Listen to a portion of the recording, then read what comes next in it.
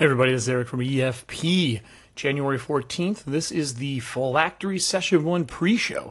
It's going to be really short. I know people are going to be knocking on the door really quickly. So let's get into this, man. I'm not going to screw around.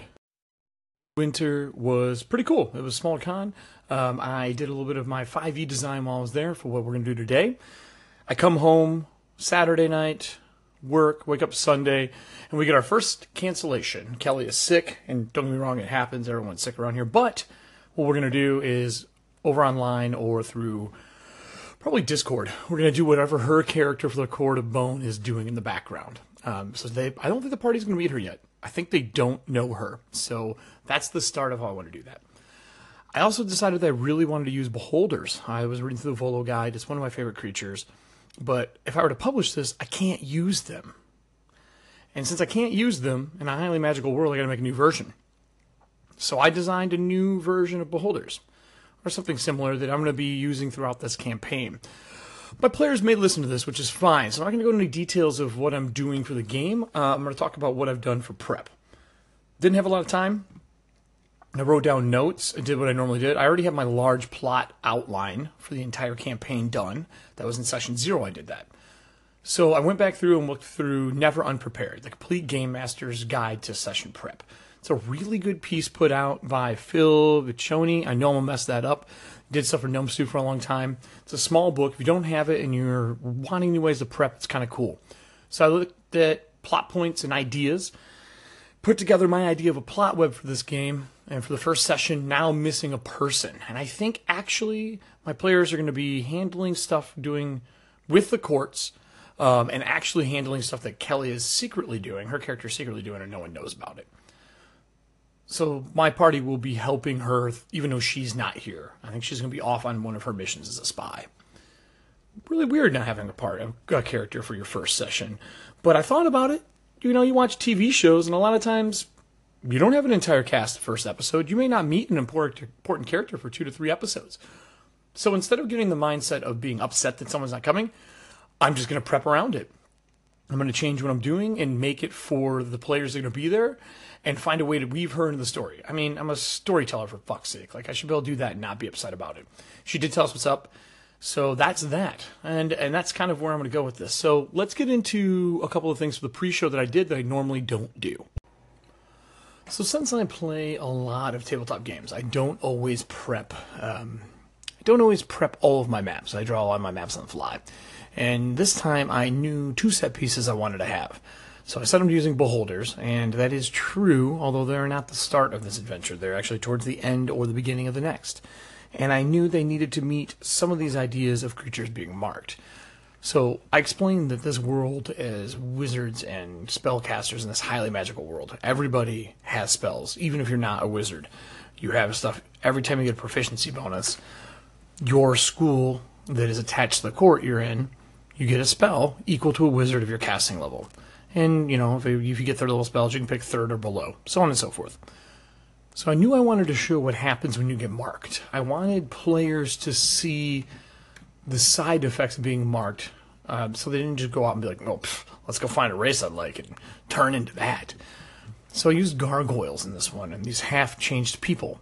I knew I wanted something to happen from the north, out near the monastery where I had to bring Zach's character into play, Callan, and in order to do that, I needed to find a way to bring the party to him. So with Kelly doing stuff for the court, I had to bring 2. And I decided that the battlefield that's in front, the Flensing Fields, have a really bad sudden climate change, magical weather change in the fields. And that does happen from spells hitting and doing stuff and blowing up and whatnot. But I wanted to make sure that it made sense. And the only way I could do that is if it was coming from the north, from the Arcanic Deeps, which is Arcanic Depths, which is the ocean to the north where magic can flow off of almost like an oil sheen into the world. And there's towers on the 2 mountain ranges to the west and the east, and those mountain ranges have towers at the end.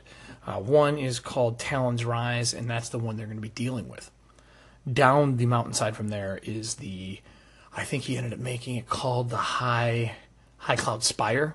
It's a monastery for monks, for the 3rd sons or daughters to go and train. Zach's playing one of those characters. Fast travel, so on and so forth. Courts go through. Todd's character finds out that everybody that works underneath him in the military is stuck in like 8 to 10 foot of mud out front, down the bottom of the mountains in the huge fencing fields. People are dying, and he needs to find a way to get them out. And the court says that everything is going on to the north, that the Court of the Eye is not put up the signal saying that there was a storm front coming through, and that's what caused the fields to change, so they're going to research it. So that's a short version of kind of like how I wanted to do this.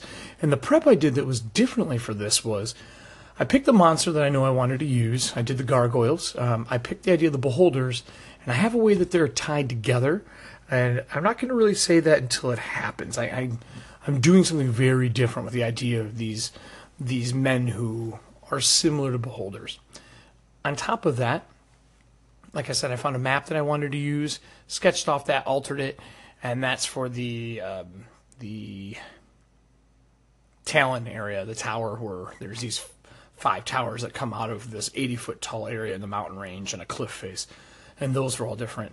But I wanted to use something for magic, and that's what I needed to do. So I decided to pick a spell, highlight it, and twist the living shit out of it. So I ended up picking transmute stone to mud or stone to earth, made it mud, and then he could reverse it back. And he was building rituals. And he was tearing down these towers. And they think it's a giant. All they know is it's 18 foot tall. They have not seen it yet. People talk about a large man, a shaman, and they're learning that this thing is making landslides and collapsing places in. And he'll literally crush part of the tower like a tin can, but mud. And he was half embedding people in the stone and then turning it back. So they're tracking this thing down. And I knew I wanted to use that spell as a highlight. I know what is using it, but I'm not going to say it here because they haven't encountered it yet. And I knew I wanted to bring dwarfs into the game because I love them. Dwarfs disappeared after that big fight in my setting piece, and I needed a way to bring back a few of them and how they're functioning. And they work for I think we said bronze dragon. And they have their beards like big metal fan patterns and stuff like that. So I'll get into that here in the next part. But this was my prep. This is what I did, and I did 2 other things I'll put in this next section. So the other new prep I did was pull out Vornheim. Vornheim is made by Zach Sabbath. It is a city-generating book. It's like 64 pages. It has drop tables on the front and back cover. And I decided I wanted to use this to help randomly generate some stuff during game to see if it moved fluidly for me, along with maybe taking those ideas and putting them into my Patreon for some of the upcoming PDFs that I have. So I read through that really quick, the important pieces that I needed. There's some really great pieces in there. And then I also decided I needed magic to be different. I don't like the 3 attunement rule for a high magical item setting. Something's off. So instead, when you attune, you still have 3 slots. But if it is a weapon of history, you gain something extra from that attunement. We haven't decided if we're going to bump it up to 4 or not, or give another one. We're going to see how this plays out before I make changes. I just know it doesn't feel like a high magical society. So I decided that there are history things for it. And we haven't had that happen yet, but it probably will happen in this first session. And this is pre-show, so I'll do some more in post if they find things out. So those are the 2 major new things I did. Last, I wrote out my plot web, and in the back of the book, my journal, one day I'll do a recording of that and put it on YouTube and tell you guys about it, and you can go watch it, but I made sure that there's a plot web for each character that relates to any siblings or wives or kids or family members they have, how they're related to the court, and what their standing with the court is. And I've made a standing chart for that court. So Todd's character is pretty high up because he's military. He is kind of part of the group that bombards the warfield. He was a captain. And then Kelly's character works for the courts, for the spies in the court. So she's, pretty heavily involved. And then Andy's character is a folk legend. Him and his family are coming up. His father basically just said, because we're new, you need to go on this adventure. I offer my child up to go do this to prove that we're worth being here, being a new family. So I decided to make these plot webs for individual characters, and I usually don't do that. And I did it because I wanted them there to remind myself before a game, and so that I can just add things to them as I play. So this is my prep. This is my pre-show for it. As soon as it's done, I'll get into my post.